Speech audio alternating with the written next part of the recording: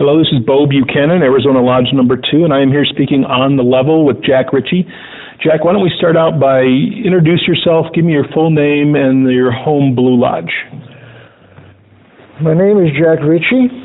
My home Blue Lodge is Arizona number 2. There you go. And we started talking a little bit downstairs. Tonight we're here at the temple in downtown Phoenix, and it's Past Masters night. And you are a Past Master.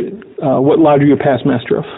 I was the Master of Homily Lodge number 57, Phoenix, Arizona, in 1969. Okay, wow. And what lodge were you raised in? I was raised in Harmony Lodge. In fact, it was on I was raised on April the 13th. I was initiated, would have been in February of 1961, passed in March, and I was raised in April the 13th of 1961 to Master Mason. Wow. So you've been a Mason for 56? In fact, next month on the 13th, I will be eligible for my 55-year pin. 55-year pin, wow. Yeah, you don't meet too many Masons. I don't think I'll ever make it to my 50 year. I'm still relatively young.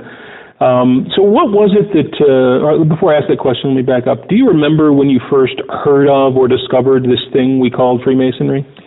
Yes, it was in late 1960, and I was working for Mountain Bell Telephone Company, and one of my guys that I worked with, one day I noticed that he was wearing a Masonic ring. And I don't recall having seen it before, but I asked him about it.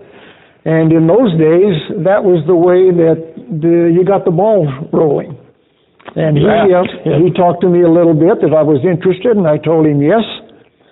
And the next thing I know, I had a petition, and I was on my way. That's the old days you asked. You know what, if you don't mind, we're going to stand up. You don't mind standing up? We're going to walk over to this room that just opened up because the sound is way better when we go in this room. Good. So if you can just step in that, open that door there, and the light switch is on your right. And I'll have you just go ahead and sit on the corner. No, right here at the table. Oh, right. Get a seat right there, right here for me. And then we'll just keep going because it just sounds so much better in this room. So 1961, you joined, you saw the ring, you asked about it.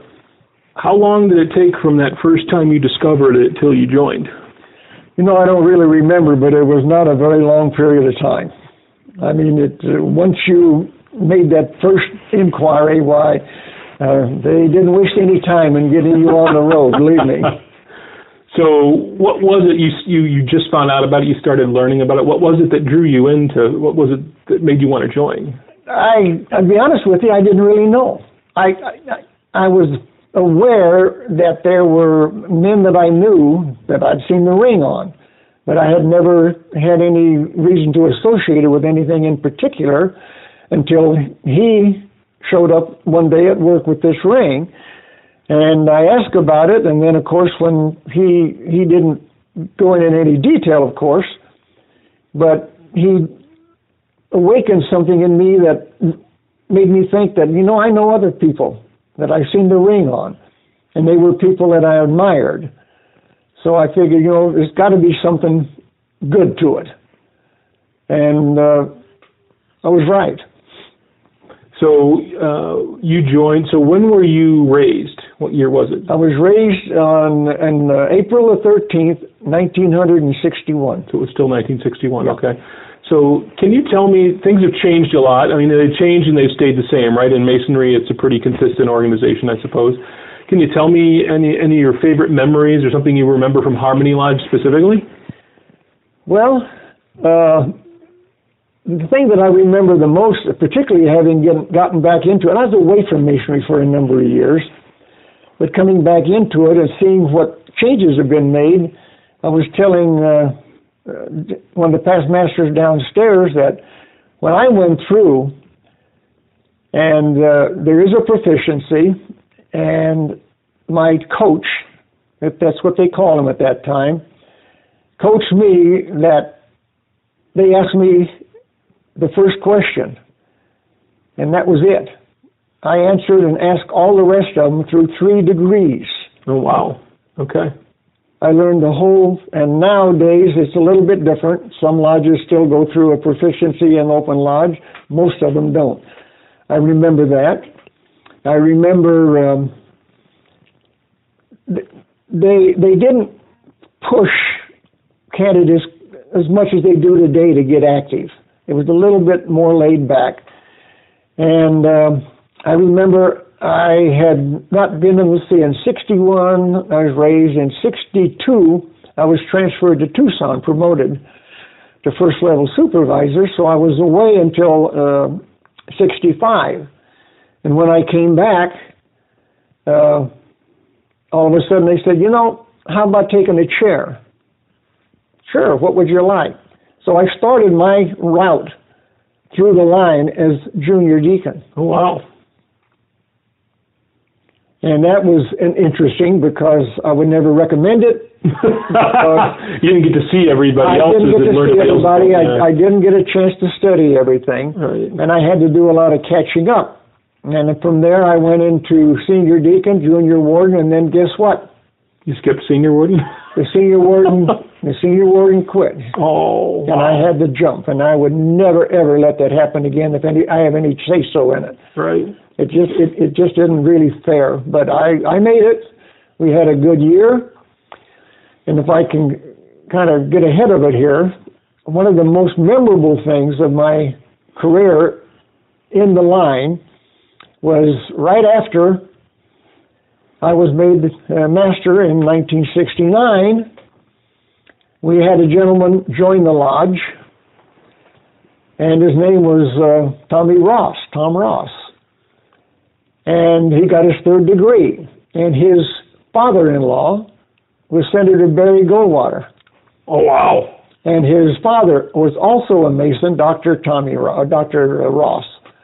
And on the night that he was raised, got his third degree, they were in attendance. And it is the only time I have ever been in a lodge that there was not an available seat on either north or south side of the lodge. It was packed. Wow. And Barry was very personable. Oh, he was here too. I didn't realize he was here. Oh, Barry Goldwater was here. Wow. He was a 33rd degree Mason. And that is one memory that I will always carry with me. Was that here in this temple building? Right upstairs in the temple in the lodge, yes. That kind of history is what the exciting part of Masonry for me and about the building as well. And then another thing, if I can... By all means, talk. Harmony Lodge, I think, was probably one of the first lodges that started outdoor meetings. And we held the meetings out in the middle of the boondocks.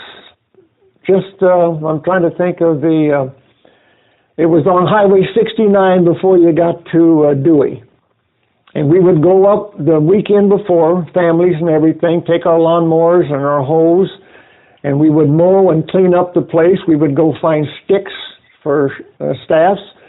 We got rocks and everything, and get it all cleaned up. And then the next week, a couple of three of us went down to a market in South Phoenix, I believe on Central Avenue, and we bought a whole big box full of ribeye steaks.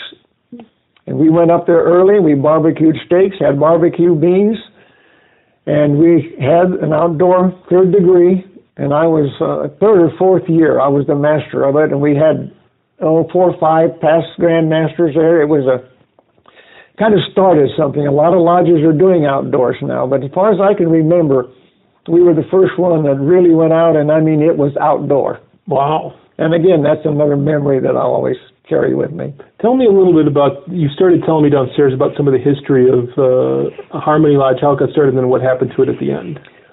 Harmony Lodge was chartered out of Arizona number 2. Of course, it was and probably still is one of the most largest lodges, member-wise. The reason why, I don't know, probably because they felt that, maybe break off a little bit. All of the original members, chartered members of Harmony Lodge were Arizona number 2. And if I remember correctly, most of them we had a lot of state employees. We had a lot of telephone people. In fact, the three before me were all telephone that were past masters in 68, 67. And in 1970, I'd gone through a divorce. I had moved, changed things, and I really kind of became inactive. I ended up retiring early, moving out of state, and I got away from it. And I just found out downstairs that it was in 1993 when I think a lot of lodges were losing members. Something happened that slowed down to where they felt they weren't viable anymore, and they turned their charter in, and we all became members then again of Arizona number 2, unless you wanted to make a request and go someplace else. But I think everybody returned to Arizona number 2. One of my officers that I appointed, Doc Watson, he worked for the state, and Doc Watson became a Grand Master, the past Grand Master. We interviewed Mo. We interviewed Mo Watson. Oh, yeah, his granddaughter, right? Mo was his granddaughter? It could be. Modena. Yeah. And there was a lot of really good people, active people in the lodge that were officers and had been past masters of Harmony Lodge up to the time that I kind of became inactive. I attended a lot of during the years I attended past masters meetings for Arizona number 2, and I really didn't get active again until about the end of 2012. I was working out in Sun City West at a golf course, and one of the rangers out there was wearing a ring. Got to talking to him, and he's a past master out of California, and he was affiliating with Sun City Lodge, and he kept telling me, you got to come, you got to come. Well, when you've been away for a while, masonry never leaves you. Once you're a Mason, it's in you. All those years I paid dues, and I didn't attend that much because I couldn't, but I was still a Mason. Right. And he said one day, we're having a friend to friend. And I looked at him and said, what in the heck is friend to friend? He didn't do things like that in my day. He explained it to me. And he said, if you come with me as my guest, I get my dinner free. Well, I didn't want him to go hungry. Oh, of course not. So I attended. And I had been thinking for a number of years about wanting to come back. And I went over, and that kind of, you might say, relit the flame, or turned it up anyway. The flame was always there. And before I knew it, I had an application for affiliation. And then before I knew that, you were in a chair. I actually, during the 2013 year, I was the only one that could walk in the door, and they could say, can you sit in this chair or that chair or any chair except for the east? I told them, I can walk up 2 steps, 1 step, but I cannot make it up 3. But I was walked in, I gave the apron lecture, I learned the 3rd degree charge, I presented the ballot box, I played on the 3rd degree 2nd section team, and I just enjoyed it. Believe it or not, most people will not believe this, but there's such a thing as called the Tyler's Oath. I've read it. And when I came back into lodge after all those years of not attending or doing anything, the only thing, and I never did it, for some reason, the only thing that was still committed to memory without having a refresher was that Tyler's Oath. And the first time I attended Sun City Lodge, they came in to examine me, and they had one of the junior officers going to do it. And he asked me that first question, and I went through the whole thing, and his mouth fell open. And he looked at my friend, and he said, I don't think we need to ask him any more, do you? And that was it. But I was very active. I attended every meeting. I attended the officers' meetings. I was appointed to the Building Board of Trustees in 2013, and, well... The rest is history. So you're coming up on your 55-year anniversary. That's correct. What is it that keeps you coming back and keeps you interested? Why do you keep coming? I wish I had an answer for that. But I think it's something that every man that becomes a Mason has within him. And it's stronger in some than others.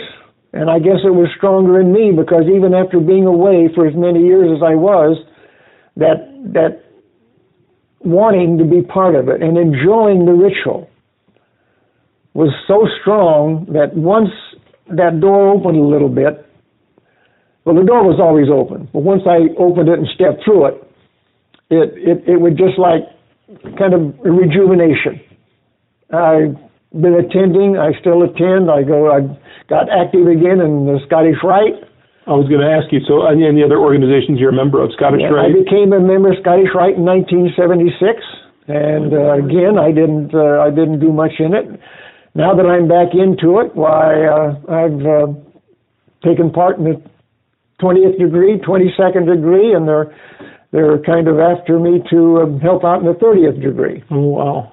So I've really gotten back into it, even at my age, and I tell you, I love it, and I'm willing to do it, but I've got a strong feeling that I've told a lot of others, and that is, I feel that the word past in the past master's title means just that. You're there to help anybody that needs it, to assist whenever you need, but step back, let the young ones do it. They've got to do it, because that is the future of masonry. Right. It's not us old folks. We've been there. We've done that. And as long as we're there to help them, encourage them, bring them along, that's our job, now that we're past masters. Well, I think that's a great note to end on. I appreciate you taking time to talk to me. Well, you're welcome. Thank you very much. I hope it comes out all right.